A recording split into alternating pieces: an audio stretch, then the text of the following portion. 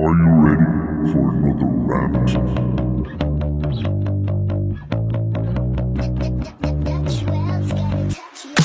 But if that was off, I mean, put your ass up and down this thing. Yeah,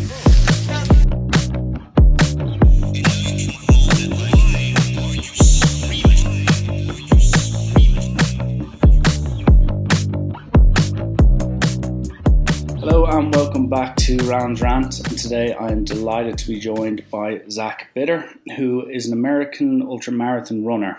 He has held the records for the 100-mile run and the 12-hour run record as well, and I believe he is still currently the American with the world record when it comes to running the quickest 100-mile run. So before I start sweating profusely at the idea of how one can accomplish that, I just want to ask you, Zach, how are you keeping today and how's life?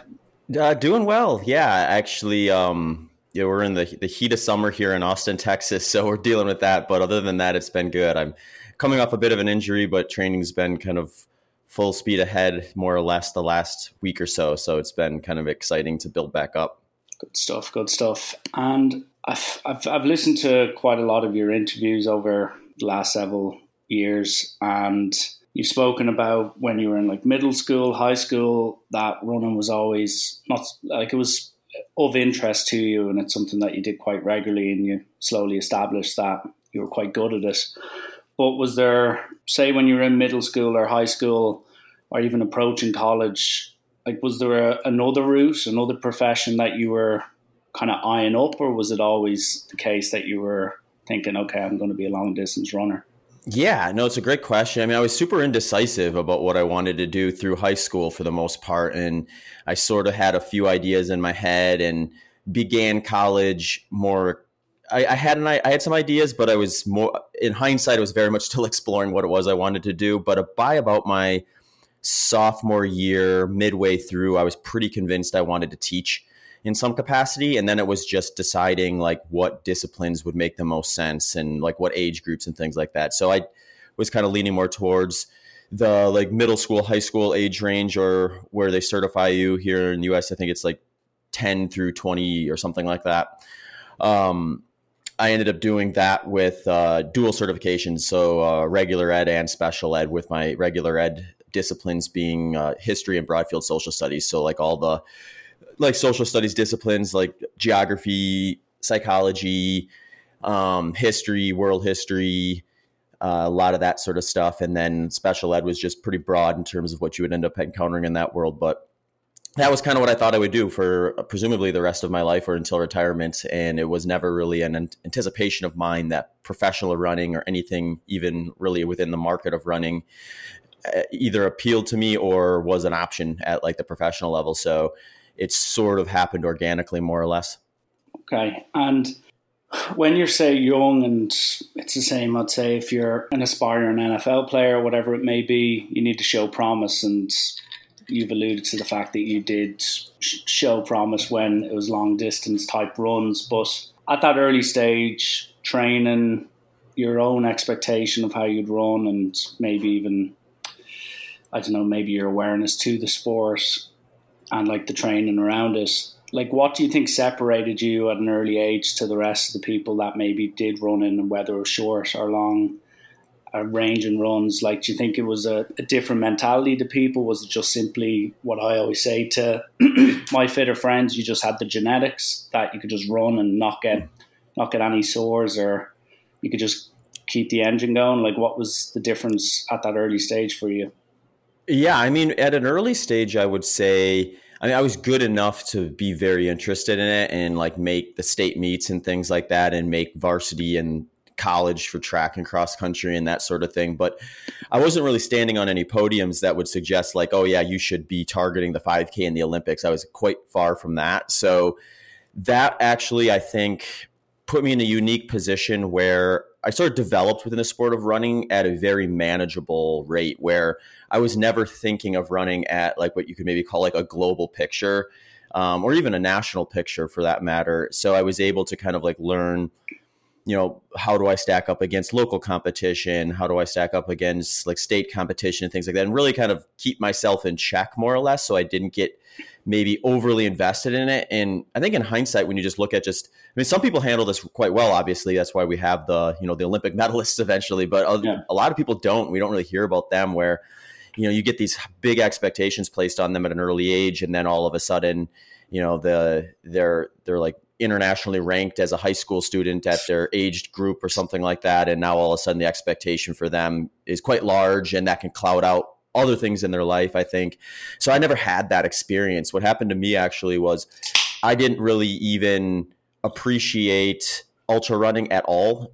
And I knew of it, but I didn't really think of it as certainly not a profession or something that you would invest a career into. So when I first started really trying to understand the sport in college, I just identified that the long run was my favorite run of the workouts that we would do. So after college, I sort of just invested most of my running time into the long run. And, with that just comes a higher mileage training approach. And with that, it kind of just maybe like inadvertently led me down the path towards ultra marathon, where I eventually jumped in a race and realized that I was actually quite a bit better at that as I was, at least amongst the competition, than I was like when I was running shorter things like 5Ks and 10Ks and even marathons. So that was like a new experience for me and one that I wanted to explore. So I sort of explored that for a few years, still not with the anticipation that it was going to be something you could have a professional career. And there was very few people doing it professionally. And usually it was more, at that time, it was more because they had some other business type of thing kind of tied to the running itself, or storytelling tied to it, that allowed them to make a profession out of it versus them just racing or getting paid. In the United States, and over in Europe, I think this has already occurred to some degree. But there just wasn't a lot of that. So timing and interest and introduction to the aspects of it just really lined up perfectly for me, where I started to get interested in the longer stuff, or recognizing I was interested in that around the time ultra marathons were starting to pop up more frequently. I happened to be maybe a little bit better as the distance got longer, just from, if you want to look at maybe a skill set that I was more or less just gifted, it may be something like that, where for whatever reason, like I'm better at just running slow, but staying consistent for a long period of time versus just having that massive engine that we're going to see in Olympic caliber distance runners. And then just like the opportunity as the sport grew too, to grow with it. So then as it became more of a opportunity for like the top runners in the sport to kind of carve out a profession, go that route too. So, it was actually kind of funny. I was the first inkling I got that I could maybe step away from teaching, or that I should even consider stepping away teaching and focusing on running, was in the mid 2010s, like I can remember 2015 or so. I had actually started doing some one-on-one coaching alongside, just basically like I loved coaching. I coached track and cross country at the middle school level and the high school level periodically throughout my teaching career. So I knew I loved that, but I didn't really know much about like the one-on-one coaching side of things until friends and people I knew from the ultra running circuit started reaching out and asking me if I would coach them. So after just saying yes to enough people, I ended up having like somewhere around 15 people that I was coaching during the school year, to the point where I was like, well, if I lean into this at all, I could be in a position where now I have to decide which one to do. And I was also starting to get athlete sponsorships at the time, as well, as I started to start gaining some results that were more notable than maybe some of the earlier ones I had done. And I was on this trajectory where I thought, well, I'm going to teach for one more year and then maybe I'll reassess. So I was more or less just punting it down the road. And then I had a co-teacher, though, who was way more free-spirited than I was at the time. And he was just like, what are you doing, man? What are you doing? You're not teaching next year. Go run. So like at that point, he kind of gave me the push that I needed to kind of like make the plunge, more or less. And that end of that school year, I met with the principal and explained to her kind of my situation, and she was all supportive of it, and even said, hey, she didn't say it this way, but this is how I comprehend it. She's like, if you belly flop, then you can come back. So I left after that year, moved up to California. I was teaching in Wisconsin, and I'd lived in Wisconsin for 20 years. So that was kind of home for me at the time. And I kind of started my career out West. And yeah, from there, it's just I always told myself, like, let's just take it 1 year at a time, maybe at the most 3 years at a time in those early days, just to kind of see, is this still worth it? Is this still something exciting to me? Is this still something motivating to me? Is this something I can feasibly keep doing from a career standpoint? And every year it's just gotten to be a little bit not linear. I wouldn't say linearly, but over the course of when I decided to do that to today, it's been, a pretty good trajectory in terms of how I've been able to build things within my training and racing, as well as the businesses and things I've done around it. Happy days. And with the move from Wisconsin to California, I went to a Green Bay Packers game earlier this year, and that's an experience. The Wisconsin chill is like, Ireland is tough at the best of times when it comes to the weather, but that was different gravy altogether. And the climates of Wisconsin to Cali, I'm sure, is a bit of a change. But when you make that big step away from, say, the teaching, and you go full metal jacket towards the ultramarathon type lifestyle, if you want to call it that. Mm-hmm. At the very start, like, did you have guidance? Were you pretty much like just going with your own sort of training? Well, like, was there huge failures at the start, or was it a case that you were nearly happy-go-lucky circumstance where every race, everything you did was more of like a positive stepping stone, or was there at the start like a bit of resistance or a bit of failure initially? Yeah, it's a really good question. I think the way I tend to, I've moved enough throughout my running career that I sort of do see some trend lines there in terms of transitions, where I find that first year, I don't always feel quite like I'm clicking the way I am when I'm kind of really have everything efficient. So between like the coaching, podcasting, training, and racing, you start to really get efficient within those different like areas, to the point where then I think you feel like you can invest more physical and mental energy into each of them in a very meaningful way. And sometimes I think it does take around that amount of time to really feel like things are clicking along well.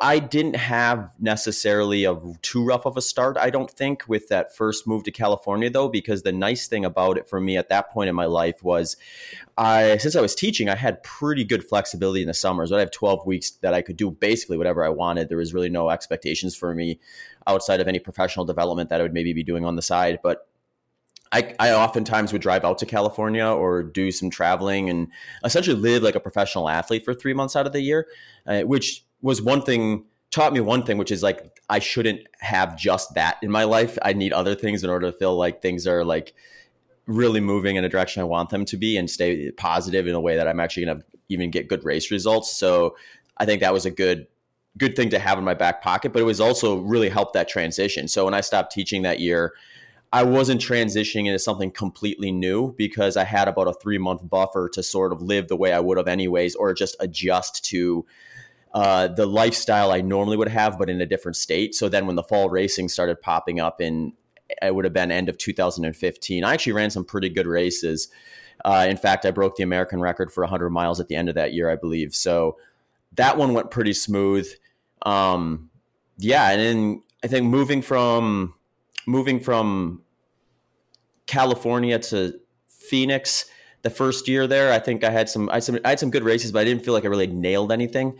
But then 2019 had like the best racing career of my life. So like that was like kind of like around that trend line and stuff like that. And my wife and I actually just moved to Austin 1.5 years ago. So I'm starting to kind of get that feeling now where like everything is kind of in place. I know where everything's at. The routine that you can kind of put on cruise control is all in place. And you can sort of, I think, just think at a little bit of a higher level out of this on the stuff that you would normally have to just blow past when you're still trying to get everything nice and organized and things like that. So, it's interesting, because I know like professional athletes oftentimes in the big sports, they're moving all the time. If they get traded, or if they, there's seasons in general, they're just scattered all over the place, and they might have to move to different countries. It just boggles my mind how efficiently some of these men and women do transition from like one area to another, in some cases seeming seamlessly. So that's one of the more interesting things I think about living the life as like a professional athlete, is you have all these other things that are happening, and they do directly impact the way you perform in some capacity. And a lot of times just recognizing things ahead of time, I think, sets you up to be able to navigate that better. So thankfully for me, I still hopefully have some tread on the tires from a racing standpoint, and a lot of knowledge about navigating the sport at this point. So I'm really looking forward to the next few years of training and racing. Yeah, it is an important point that you raise about the ability to be consistent about like your training. And as you said, I think it was like nearly like autopilot, where your routine is so set in stone that you don't really have to worry about it. And it's somewhat a luxury, but it's something you obviously have to work for. And at like the start of your answer there, you were talking about like the first chance of breaking the 100-mile record, and your big piece is like breaking that record as well. I know it's obviously been topped, but even hearing your voice there might suggest that you want to try top it again. But when you plan or anticipate an idea as big, as vast as breaking a 100-mile record, like where does that come from? Absolutely, like purely yourself? Does it come from a friend in a bar saying, you know, it'd be pretty cool if you could break the record? Yeah. Like how does an idea as vast and as challenging as that, like how does that originate inside someone's brain, or is it outside forces finding its way inside your brain? Yeah, that's a good question. I think, again, that almost reflects back to what I was kind of talking about in the beginning, where I've sort of been presented with these different goals or these different sort of hurdles to get over, I think at just like the right time for me. So I was able to digest them in a way that wasn't like overwhelming. So when I broke the American record for 100 miles and the world record for 12 hours in 2013, it was the first time I ran an ultramarathon on a track. And it was actually the first time I ran like a really runnable 100. It was actually my second 100-mile finish. So I really hadn't done a lot of 100 miling in general there. So I was sort of naive to the degree that I went into that race targeting the American record because I had run a pretty fast 50-miler earlier that year. And I was just doing some math in my head thinking, well, if I slow down roughly 30 minutes for the first 50 miles, that should feel pretty chill. And then, you know, who knows what I do for the next 50. So in my mind, it made sense to go after the American record there. So once I did that, and I took 12 minutes off of it. So then I was looking at being roughly 19 minutes off the world record. And I was thinking to myself, it's just like, well, it just makes sense. If I've only done a couple of these races to date, I'm only 19 minutes away. I just thinking back to just the trajectory that I had through like the 5K, the 10K and other distances in high school and college, I thought to myself, well, if I even have a relatively modest trajectory compared to that, I should be able to get down, you know, around that time. So that just kind of, that the target of the world record sort of just got to me in terms of, it was the next logical step based on what I had done. And, you know, if you had asked me at that time when I was going to do it, I would have told you like early the following year. But as these things typically happen, I think it's like you end up waiting a little bit longer than you anticipate. So I made a few attempts over those years, but none of them quite lined up the way I needed them to until 2019 when I took about 10 minutes off of the world record at the time at the Pettit Center.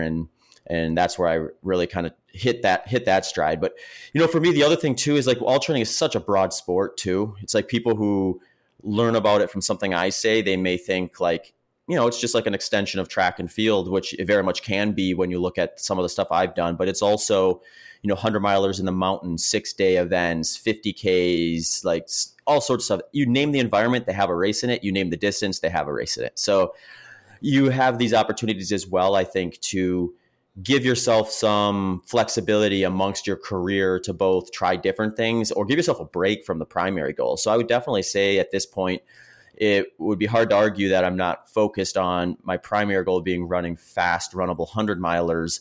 But I do like getting out onto some more like kind of historic trail mountain type courses like the San Diego 100 or the Western States 100 and events like that too. So what I find is usually I've got about maybe 2 or 3 seasons worth of like real like high level like focus and desire to really build up and peak for these contrived 400-meter loop type courses before I need to just take like a few months and train for something completely different and hit the reset button in your head and then go back and you know, take another swing at some of that stuff. So I do have a little bit of flexibility, I think, within the sport to be able to do that, where you see these professional marathoners who are like getting into their like late 30s, early 40s and just still on that same grind as they were in their late 20s or maybe even earlier. And it's just, that's super impressive to me that they're able to essentially do the same routine over and over again with very little change. Because at that point, you know, there's just tiny shifts that they're going to be making in any of their approach that they have to be very, very comfortable, I think, with probably recognizing when they're motivated and not motivated and adjusting with it. So they can't necessarily go to the mountains like I can. Yeah, true. And when you talked about maybe certain adjustments you made, or you were talking about the 50 miler compared to the 100 and like skimming half an hour off, staying comfortable, that's all like tactical and maybe physical body management. Like before you attempt, or even when you broke the world records, like do you have, and like I'm just going to give a bit of a sob story here, but it's no way me painting the same picture, put myself on the same page as you. But during COVID, I walked about 100 kilometers in 24 hours was my goal. Nice. And I did it with like 5 seconds to spare. It almost killed me. But I remember before that I read, like there's only so much David Goggins podcasts you can listen to before you are kind of like, is this actually going to make me able to do it? But mentally I thought about like training myself for the pain and the doubt that would come in 24 hours of, you know, gradual increased pain and struggle. So I had like different layers of like buzzwords, and like when I got to my closest ebb of quitting, I had like the ultimate darkest reason for me to keep going, like stored away there. So like I tiptoed around it at certain stages, but like at a breaking point about 75 kilometers in, I was like, I'm done, I'm going to quit. And then I thought about that, and then that just kind of kicked me on. And I'm not necessarily saying, do you have any like negative thoughts or go-tos, but before you try and beat a world record or run a race that is going to be severely challenging, do you do any sort of like mental conditioning? Because I know you've talked about like being quite process driven and staying in the moment, but like, is there any conditioning like prior to the event that you nearly have to prepare yourself for mentally? Yeah, no, I think you're heading down the right path. And I think the way I describe these 100-mile races is you're going to be presented with mental hurdles. There's no doubt about it. Some of them pop up in fairly routine spots. Sometimes they come up a little bit uniquely based on the event, but they're going to be there. So how you navigate those tend to tell the story at the end of the day. Like the difference between a good day and a great day is oftentimes how efficiently you move past any of the mental hurdles, or in my case, at times, how many of them can you go through versus other times where, like in 2015, I was ahead of world record pace through 80 miles, but I couldn't quite hang on long enough to keep it. So I saw the world record slip away that year. Whereas in 2019, I got to similar spots, but for whatever reason that year, I was able to get past those. So, you know, it's certainly a combination of physical and mental management with that. But I do think the mental side becomes especially powerful in races that are so long, because if you're honest with yourself, the intensity is really low, regardless of how fast you're going, based on what you could be doing. So at that point, it does become something about like, you know, how bad do you really want to just go through this and kind of get to that goal? So having those things available to you that you described, like that motivator that you don't want to use too early because you know it's powerful, you know it's maybe the one thing that's going to get you through the worst of the situation. You know, for me, I think a lot of it is just like both knowing those things are coming up and that you can get through them. So one thing that sticks in my head now is whenever I do have a race like I did in 2019, and you sort of have a bit of a paradigm shift where it's this situation where you do one step further than you have in the past. That's great. That's growth. That's development. But it's also an acknowledgement that perhaps you left something on the table in the past. So when I think about going past the level I was able to do in 2015 and 2019, you know, you definitely want to give yourself some credit for solving that riddle, but you also want to look at it very practically in the sense that there's going to be a race in my future where I'm presented with that same situation, but this time at a heightened level. And I have to ask myself, like, am I going to look back at this event where I folded now and look at it in the same lens as I did in 2019 to 2015, where it was like, you know, you had the opportunity right in front of you, but you missed it. Or you didn't manage it properly in order to get what you were actually looking for out of it at its highest the way you did that next time. So it kind of does, I think, having that like that mindset there that like you don't know what you know until you did it. And if you did, you would have done better in the past, puts you in a position where like when you do start getting those doubt, you can kind of just have that in your back pocket thinking, is this really a situation in which I need to preserve and slow down and give up on my A goal? Or is this a point where I just need to be strong? And this is going to be the defining piece to this puzzle on this particular day and race that gets me to where I want to get. And when I look back at it, I'm going to say that's the spot that I overcame. So I think just knowing how much you invest into a race, and, you know, I'm very grateful that I enjoy the process. I've gotten a situation now where when I go through a training block, I've got all these little like carrots or incentives that I build into the program that I get fulfillment from, even to the daily basis, where even if I do blow up at a race, I don't look back at it and think, wow, I just wasted the last 4 months of my life. I think of it as like, I didn't accomplish one of the many goals I was out here to do. The value's still there as a whole, but let's get back to trying to get all of that we were in there for. So it's a balancing act between, putting yourself in a position to have that mindset of like failure despite being positives, but it's also, I think, a powerful tool that you can use in terms of keeping you focused and motivated. So when you look at it practically, I say this, like at 40 miles into a 100-mile race, you may feel like you've got a huge mountain to get over with 60 miles to go and 40 miles in your legs. But in reality, if you look at it through the entire training, you're almost there. You're over 99% of the way there, just by looking at it through a zooming out perspective versus zooming in. So I think sometimes with ultra running, the dark spots, they mismanage your zoom in and zoom out. So like if I'm in a really bad place, say at mile 60 or mile 70 of a 100-mile race, I'm both zooming in on the pain and the discomfort in the moment, and then I'm projecting that out and thinking, this is my reality going forward if I maintain, when that's not actually the case. If I would zoom out from the whole approach, I'd realize there's these ebbs and flows throughout the whole training plan. There's these ebbs and flows throughout the whole race. Just because the activity you're doing got you to where you are doesn't mean it's going to actually continue that way, which is a really weird mind trip to kind of put yourself through when you think about it, because intuitively thinking you'd be like, well, if I keep doing this, it could only really get worse. Is how would it possibly get better? But somehow it does. And you know that from experience and from talking to other people who've been through those trials in the past. And that's where I try to like remind myself. It's a lot of it is just relying on information that I've collected over the years through both training and racing. And I think one of the more like beneficial things I did in the last few years versus the first half of my career was actually looking at training as an opportunity to gather those things versus looking at training as this physiological thing, and then the race day being the spot where you gain whatever mental experience you'll maybe need for future races. Now I look at everything for that, whether I'm doing short intervals, long run, just an easy recovery run, the whole package. Interesting.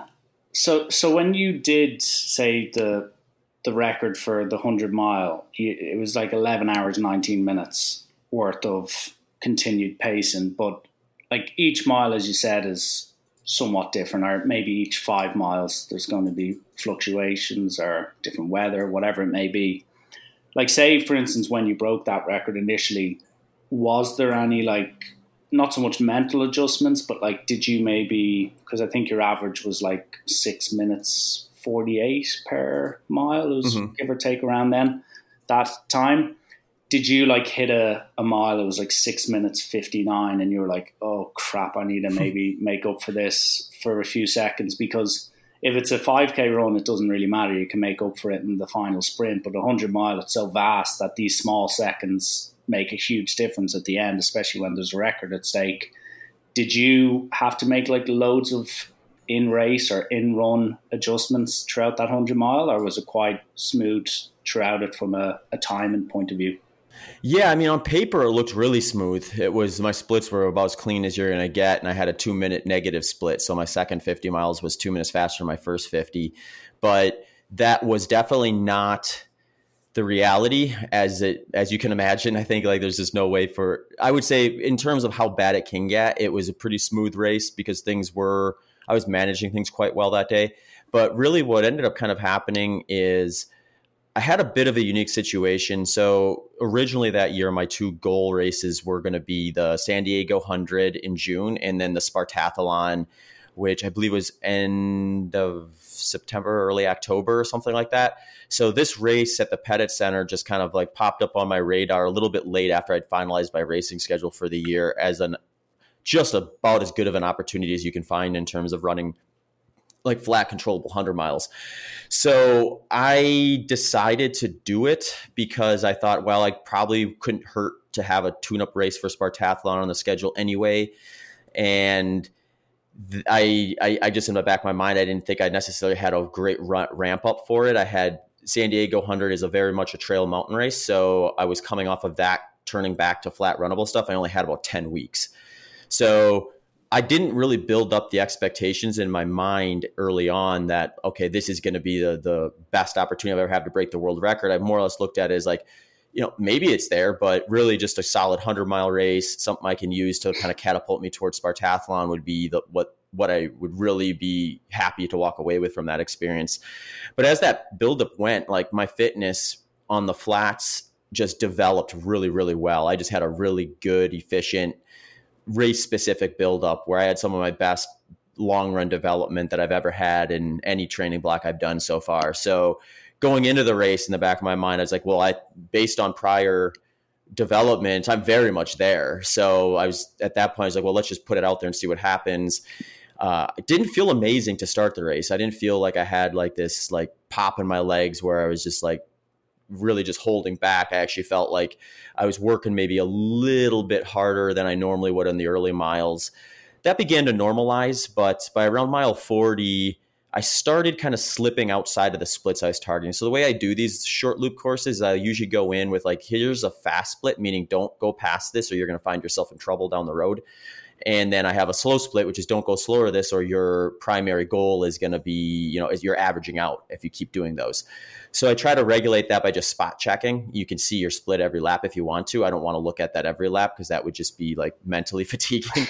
But yeah. I'll spot check it often enough just to make sure I'm in the right spot. And if I am, I just tune into effort for a while and then I spot check again down the road. So I noticed as I was approaching 40 miles, I was starting to slip out. I would spot check. I'd be like a second slow or 2 seconds slow. And at that point, the thought crossed my mind. I was like, well, maybe I need to just like settle in here, take what I get out of this race. Maybe I'll run something in like the high 11-hour range. Would still be a great, for all at the time, it would have probably been the fastest 100-mile of the year. So like I would have been sitting in a pretty good spot from a race result standpoint, get what I need for Spartathlon and likely be back to training a week later without too much wear and tear.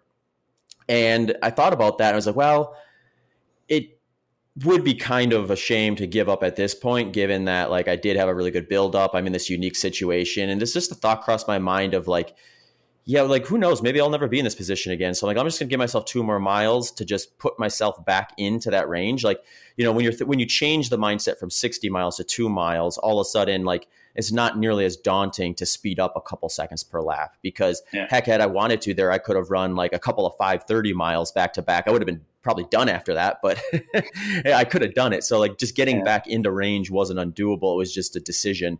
So I made that decision. And then during that 2 miles, I started just kind of doing math. I was thinking, well, if I maintain this pace, where will I be at 50 miles? And if I maintain that pace, where will I be at 100K? And as I was kind of doing that, I started thinking, well, my pace at those, even with like this effort, would still put me in world record pace. So I should probably stay true. I shouldn't, certainly don't give up when you're on pace, right? Like, so I kind of did that, and I ended up hitting 50 miles faster than I expected when I did that quick math for the 50 miles and the 100K, because I was probably just on the faster end of the splits at that point. And then I arrived at 100K, I think nearly 5 minutes ahead of where I projected myself to be at mile 40. So now I'm just gaining momentum. And 62 is a unique spot to be at for me because I did a lot of 3 and 3.5 hour long runs back to back on that buildup. And those ended up being somewhere in the neighborhood of like 27 to 32 miles, somewhere in there. So I was like a few miles away from hitting the spot where it was basically just one more long run. Yeah. So at that point, I remember thinking at 100K, I'm like, all right, I've got the momentum of getting here faster than I anticipated. So I'm ahead of world record pace. I'm really close. I'm just an easy run away from being within my longest long run. So then my mind at that point went to, let's just do this easy run, get to within your longest long run. And then I just asked yourself, can you do one more long run? And when I got to that point, around 68, 70, I asked myself that, and it was like surprisingly more optimistic about being able to do that than I had ever been at that point in a 100-mile race.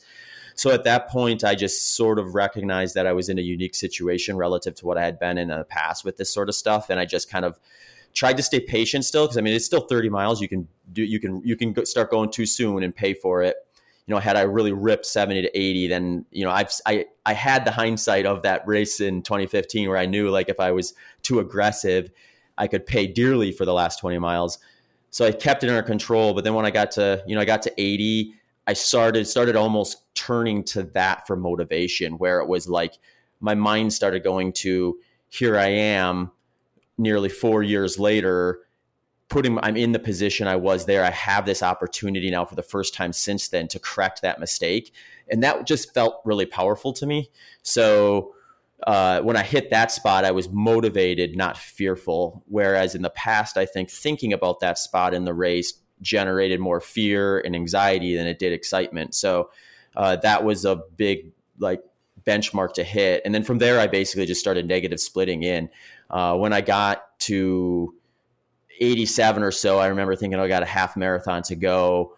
And I had done a couple half marathons in training that year just for fun and ran them around 70 minutes or so. So I'm just thinking to myself, man, I don't even have to get anywhere near a minute per mile. I could go over a minute per mile slower than this, and I have the world record. So I just kind of kept going. And then as the miles started ticking away, people started kind of collecting into the facility, and there was a pretty good base of people there cheering at that point.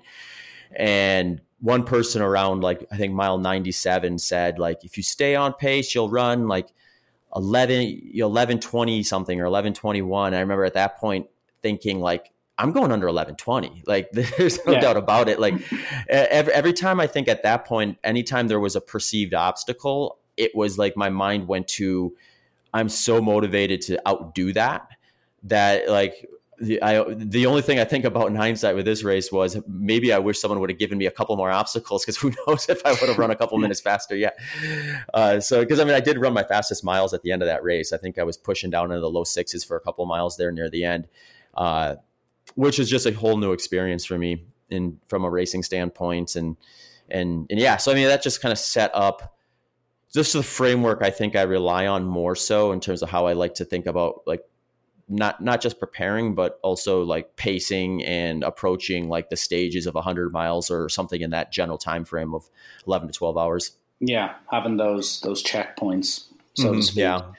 One thing, listening through you break down nearly the bit by bit of that 100-mile effort, this might sound incredibly stupid considering we have to do it or we'll all die immediately, but the breathing element of it, did you have to get coached on how to manage your breathing when, say, you're in coast mode, when you're around that 650 mark?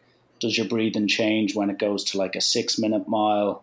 What type of breathing techniques or routine do you have when you're running for such a long time, and knowing how important it is to keep that element, of the run consistent? Yeah, it's a good question. I don't typically think too much about breathing during races, because my mindset sort of is just get in oxygen as much as you possibly can whenever you can get it. And at that point, it's I'm trying to breathe in through my nose and mouth as much as possible. Although I think what I do find is helpful, though, is the reason I can do that on race days, because if you pay attention to that stuff in training and your day-to-day life, default becomes what you should do. So the way I look at it, anything you can learn through repetition and practice, you give yourself a break from having to deal with it mentally on race day. So race day is just as much about managing the mental pressure and the mental stresses and the fatigue you get from having to think about as many things over the course of the day. So the more stuff you can put on autopilot that you are doing right, but not having to invest any mental energy, and the more mental energy you're going to have available to stay focused in those later stages when, you are tired. You are sore. You do want to be done, but since you have that mental capacity to stay focused, you can maintain and just deal with it. So things like breathing and things like that, I'm pretty aware with breath work in day-to-day life in terms of just if I'm, say, nasal breathing, breathing in my nose and out my mouth, that's a pretty good cue to where my aerobic threshold would likely get crossed. So if I'm running and let's say I just went outside and I started walking, and then I would just gradually speed up every few seconds. If I was breathing in my nose and out my mouth, once that starts becoming unsustainable, it's likely because I'm close to or have crossed over my aerobic threshold, because then you get to a point where, aerobic running is an oxygen-based activity. It's oxygen demanding, and the faster you go, the more oxygen you're going to require within that aerobic spectrum. So you cross aerobic threshold, now the oxygen required is usually going to increase what you're able to take in through your nose. So then you start also breathing in through your mouth. So there are cues that I think can be important in terms of just recognizing where am I from an intensity spectrum by perceived effort and by some of these breathing cues as to like, am I pushing too hard, or is this too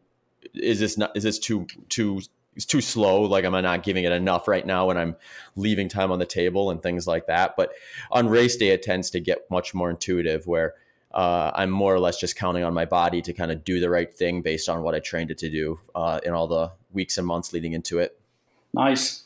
And a huge part of training in any shape or size or background is the diet. And I'm sure your diet when you were, say, 20 to up until this point, it's changed. Like most people's, it has its good days and bad days and good years and bad years. But you operate at the moment and you're a big advocate of the low carb, high fat type of diet. And not so much like how it works for you, because I've heard you speak in detail about how it works for you, but like putting what works well for you, like scientifically speaking, what are some of the benefits of that? Like, is it good for, lack of inflammation? Is it good for X and Y? Like what are the proven benefits of a diet similar to that? Yeah, I mean, I think what we see with the research we do have is like there's always trade-offs with these things. So I think it becomes a question for the individual, like, and their lifestyle. Is the benefits from me making this switch going to outweigh whatever trade-offs I'm losing from it from an alternative approach? And I think that's very much true with this. And I think I have a unique situation in that my primary training and racing is targeting 100-mile races, which tend to be things that are, at or around my aerobic threshold. It's low intensity relative to what I'd have to do if I were to race a marathon. If you look at like the best marathoners in the world, they're so finely tuned that they're taking their lactate threshold, which the average runner is going to maybe be able to sustain for about 60 minutes. These guys are doing it for nearly 2 hours. Like, they are about at 94% roughly their lactate threshold for the better part of that 2-hour marathon. So they very much put themselves in a position where like energy demands on race day are going to be very different than mine. So step one, I think, is looking at what are the opportunity costs or the trade-offs for me at what I'm doing versus what someone else is doing at what they're doing. And it's going to be different. For me, it made sense because ultra running is something where fueling becomes a much bigger variable than it is in other events. Like, you typically need to fuel during a marathon. Most people are going to find their best race with some sort of fueling during a marathon, but the amount of it you have to do is very small. So like, you don't have a whole lot of like issues digestively typically from the top tier athletes in marathons, because they only have to figure out how to manage a few gels or, a few hundred calories over the course of a race. Whereas someone like running an ultra marathon may have to do that every hour. And that it just invents gastrointestinal issues. So if you just look at the data for ultra marathons, you're looking at a scenario where, roughly half, I think it's 6 out of 10 people at these single day ultra marathons report some form of gastrointestinal issue. So that is, that gets broken down further yet into like, where on the spectrum of gastrointestinal issues do you lie? Because that will make a difference. Like a mild stomach ache, you can probably push through without too much detriment. But, severe upper or lower GI tract stuff where you're losing your nutrition and stopping every, 20 minutes to use the bathroom or puking and things like that, that's going to certainly slow you down. Yeah. So that's an extreme version of it. And, so you get like a spectrum of that with about half the runners. 3 out of 10 tend to be a little more towards the extreme end. So about half of the half do experience like what I would call like race result, meaningfully bad digestive issues. And to me, what that tells me is like, either you have to be able to manage the nutrition required to run that optimally, or you have to find a way to not need it. And, there's different routes. I mean, at the opposite end of the spectrum of me is a movement right now that's actually gaining momentum and really mind-provoking, which is just like this training your gut theory, where you really just essentially bombard your digestive tract with all sorts of different like sports projects, energy drinks, and essentially sugar during your kind of peak training. And then on race day, you're pushing these massive fueling loads of upwards to 100 plus grams per hour. Single day ultra marathon suggests that you will require 50 to 70 grams per hour. So I think you're you're dancing just as much on the fringe of science when you're trying to jam 100 grams of anything down in an ultra marathon as I am trying to push it lower. But, I'm not going to criticize them for that because I think it's cool when people explore the limits and try to find out different ways that, who knows, maybe it'll show to be some new pathway that produces faster race results down the road. But for me specifically, I think like when I start pushing up into those like 50, 60, 70 gram ranges over the course of 100 miles or a full day, I just know I'm risking digestive issue and I don't want to risk that. So what I do is I lower the carbohydrate intake from my day-to-day life. I don't go strict ketogenic typically. Sometimes in the off season, I'll go that low, but I'm lowering my carbohydrates significantly compared to like someone who's on a moderate to high carbohydrate diet, who's maybe eating 60, 70% of their diet from carbohydrate, where for me, I might peak out at around 30%. So, what I do by doing that is I increase my fat oxidation rates across the intensity spectrum. So at any pace I'm doing, and we're learning more about this now, because in the past I used to think there was a point where now all of a sudden, it doesn't matter how fat adapted you are, you're burning all. And I think there is a point where that is, but what we're recognizing now is you can probably push that further into the intensity spectrum. But some of that's independent of race day, because 100 miles, like I said, I'm at my interest area is aerobic threshold.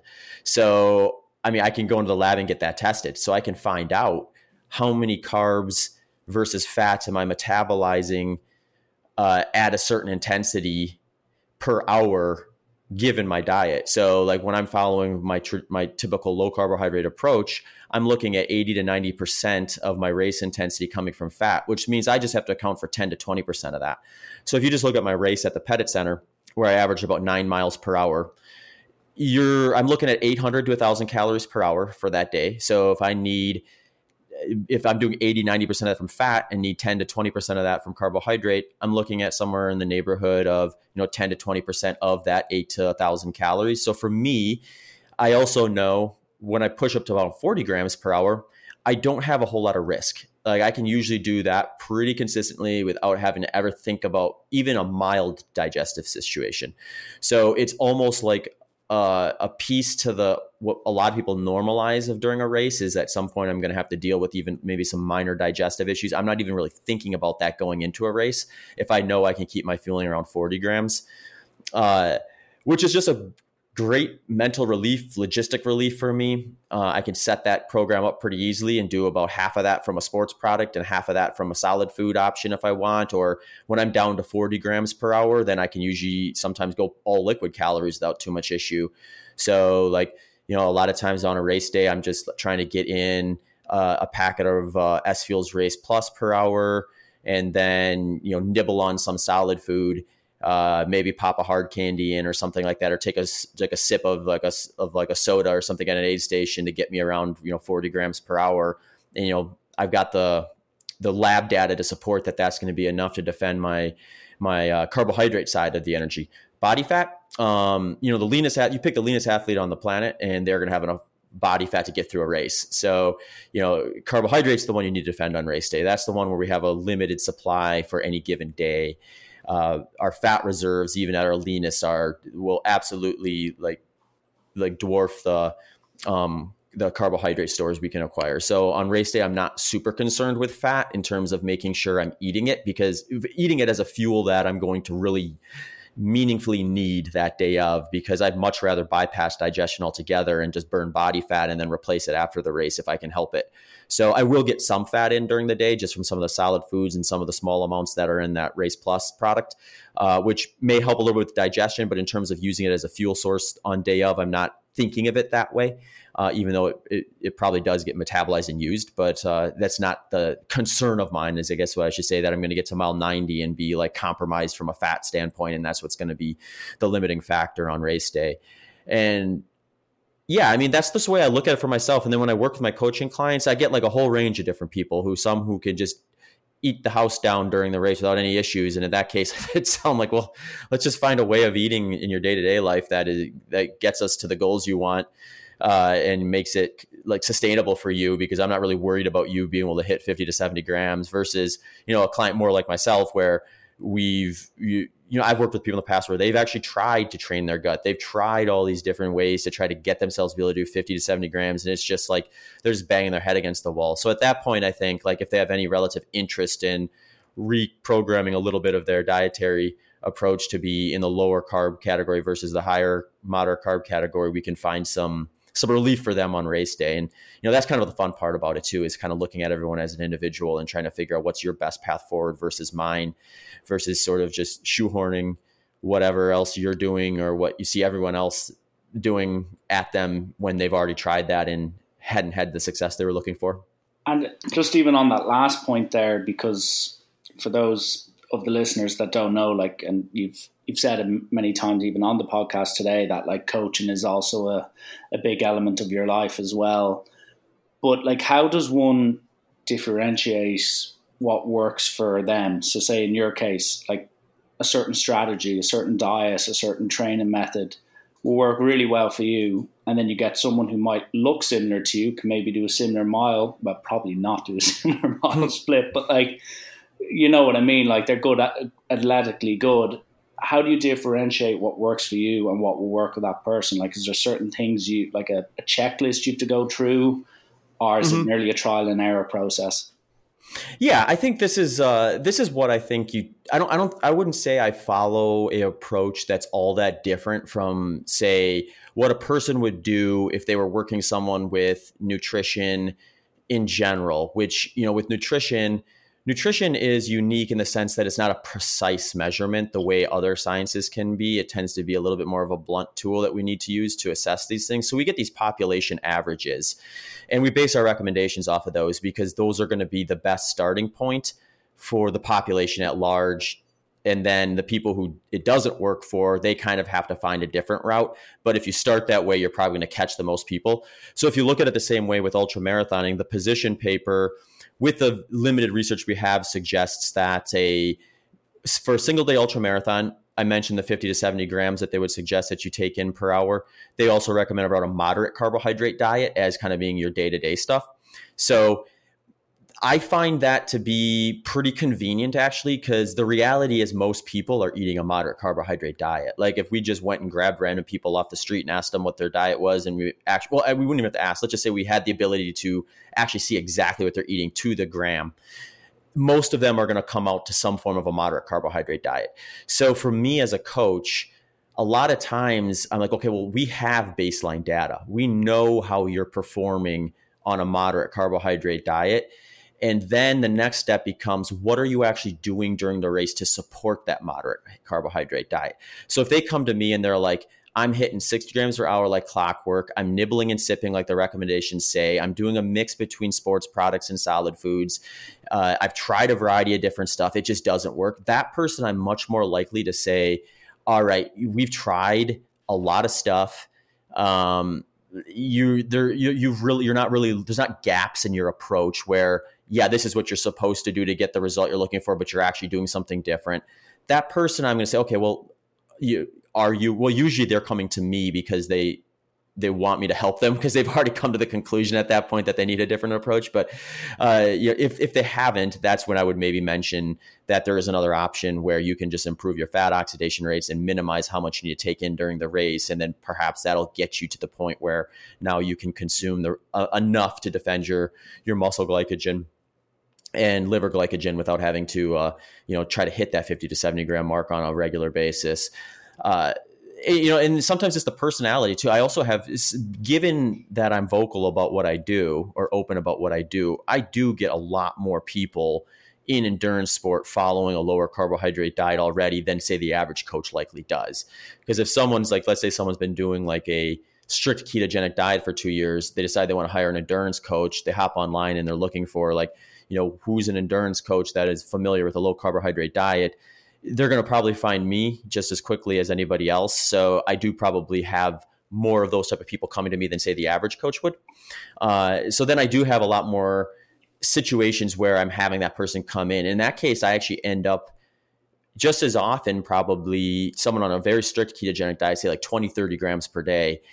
And we're looking at how can we actually like increase your carbohydrate diet at least seasonally, so that we're not like chronically in a strict ketogenic state, but we're using carbohydrates as a tool within a low carbohydrate framework. And I usually find that to be the best approach for people who are interested or find they do well on low carbohydrate diet. I have some clients that stay more strict, and sometimes it's for reasons outside of the race itself. So I'm trying to be mindful of what their purposes is for the first place, because I don't want to create another problem trying to find a solution for something that's less important to them, or potentially not even going to result in something that's going to be beneficial for them on either end of those. So, a lot of times it's like, first, I think regardless of who it is, it's looking at what they're currently doing, finding out how successful that actually is, and then looking to make the changes based on what they're doing versus throwing everything off and starting over. Because anytime you throw everything out and start over, you limit your opportunity to find, I think, like where some of the positives were and what they were doing. They were maybe getting masked by a few of the deficits, or simply like or not having the framework of what they had been doing most of their life to reflect upon and really stress test before you actually make a really big change.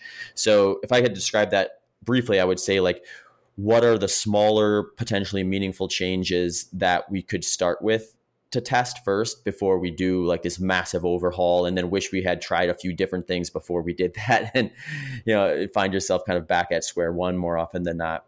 Okay. And just one of the last things I want to ask, because there is a few Strava warriors that I know that are prepping for marathons over the next couple of months. Like what are, without sounding too low level about it, but like what are some of the biggest mistakes people make? Like most people, and you've spoken about this, most people can just do a marathon. Like if I go out today, I could probably get through a marathon, but getting it to the best of my ability is very unlikely. So whether it's to do with the preparation, diet, in-race adjustments, as we touched on earlier, like what do you think, just based on averages of what you see and what you hear, what are some of the key mistakes people make when they're doing their big marathon? Yeah, I would say mismanagement of targeting the right intensities at the right time. And sometimes it's not intentional. Sometimes they are intending to target the right intensities at the right time, but they're just not actually there. So like, I look at endurance sport, if I want to like just normalize some things where it doesn't matter whether they're training for a 3K or 100 miles, I look at it as like, I think all the typical like intensities that we would put into a plan are on the table. And it's just an order of operations of when to do them.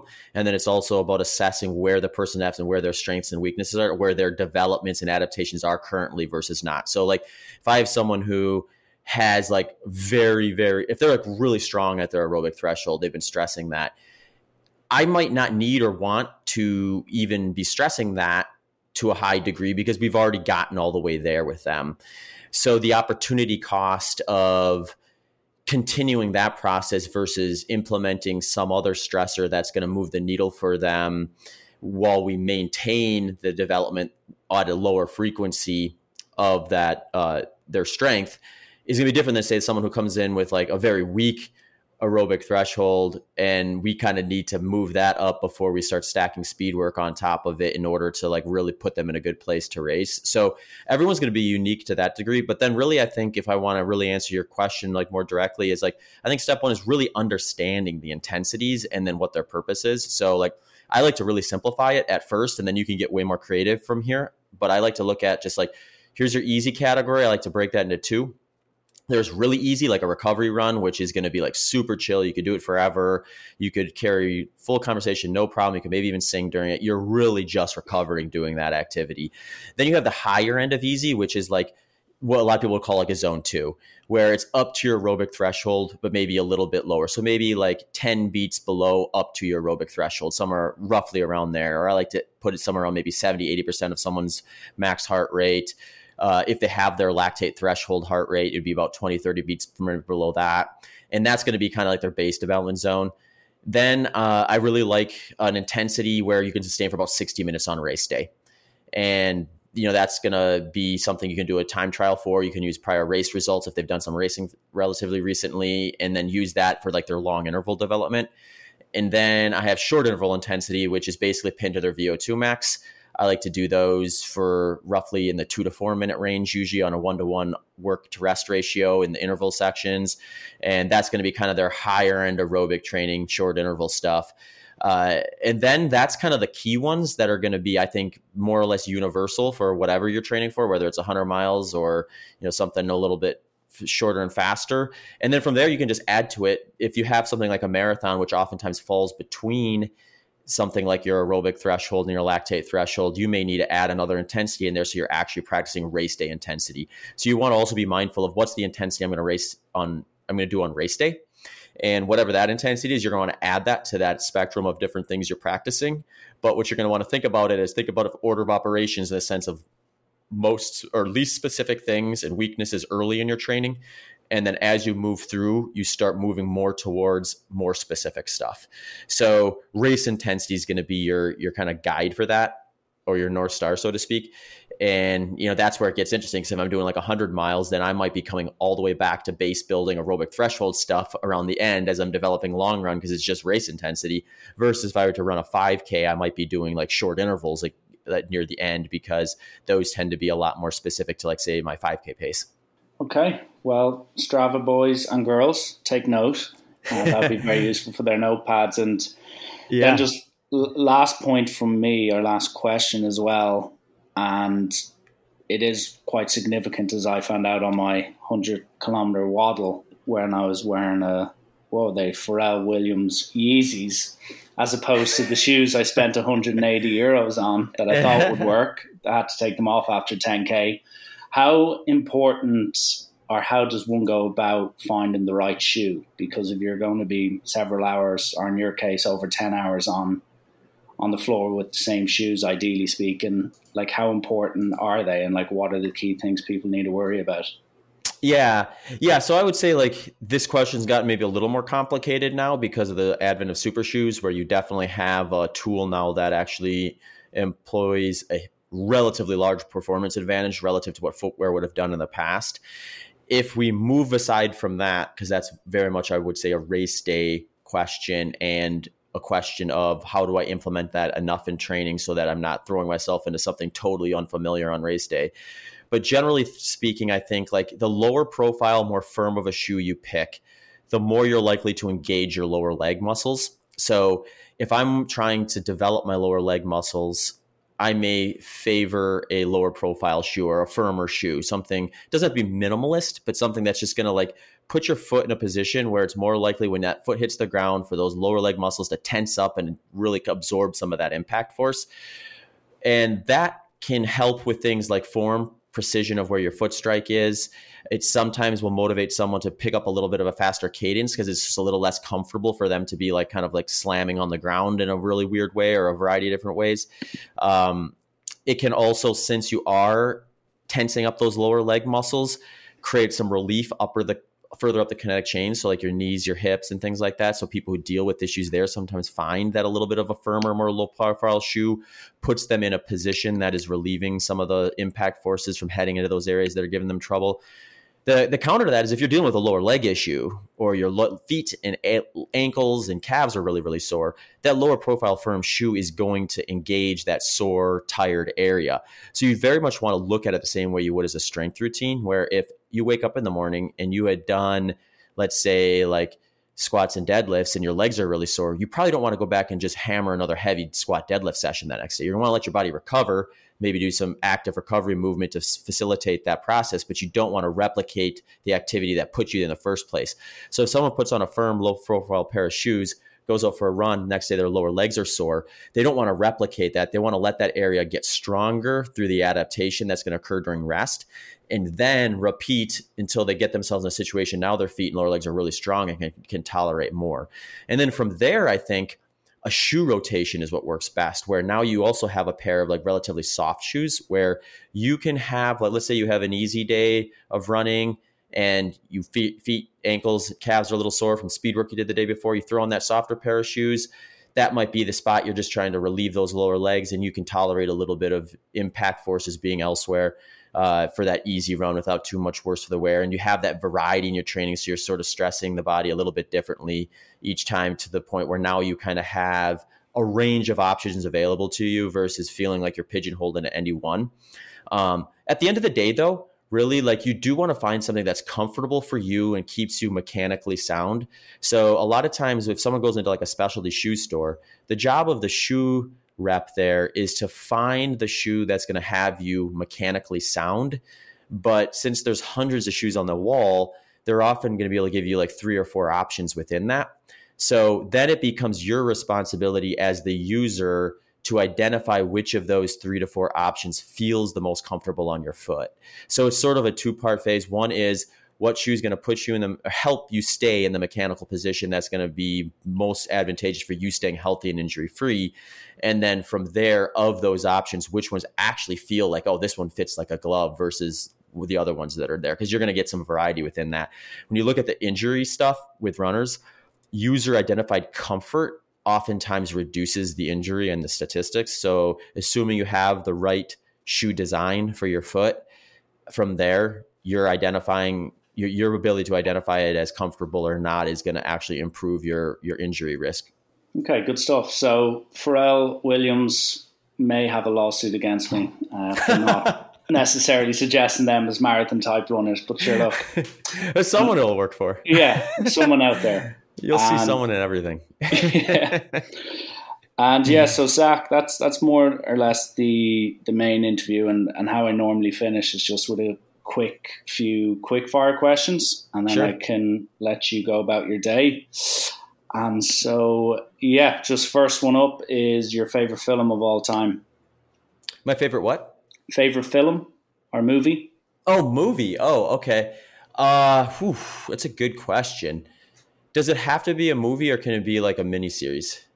Yeah, it can be a TV show or a series. Because I would say what moved to the top recently is, have you seen Last Dance, the documentary on the Chicago Bulls? That I would put pretty high up there, if I can pick that. Yeah, no, during COVID here in Ireland, there was 2 things of discussion. One was The Last Dance, and then a couple of months later, The Tiger King came along. So, oh yeah, everyone knows those 2 TV shows. 2 different feels, but they definitely both have their place. Exactly, yeah.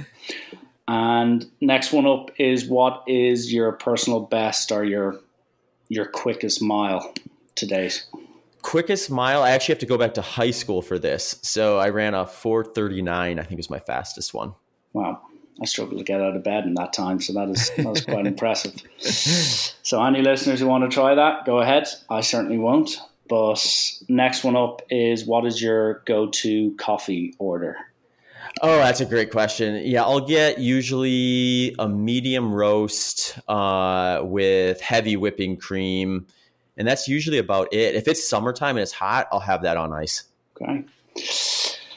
What is the toughest race you've ever took part in? Toughest race that I finished? Or can it be? No, it can be. Actually, I got one here. I did this 100K actually over in the Gobi Desert. And I think the difficulty was more due to just like the way I went about it and the perspective about it all. But it was a relatively flat 100K, but it was basically all on beach sand. So it took me like, I had run like 6:44 for 100K at the time.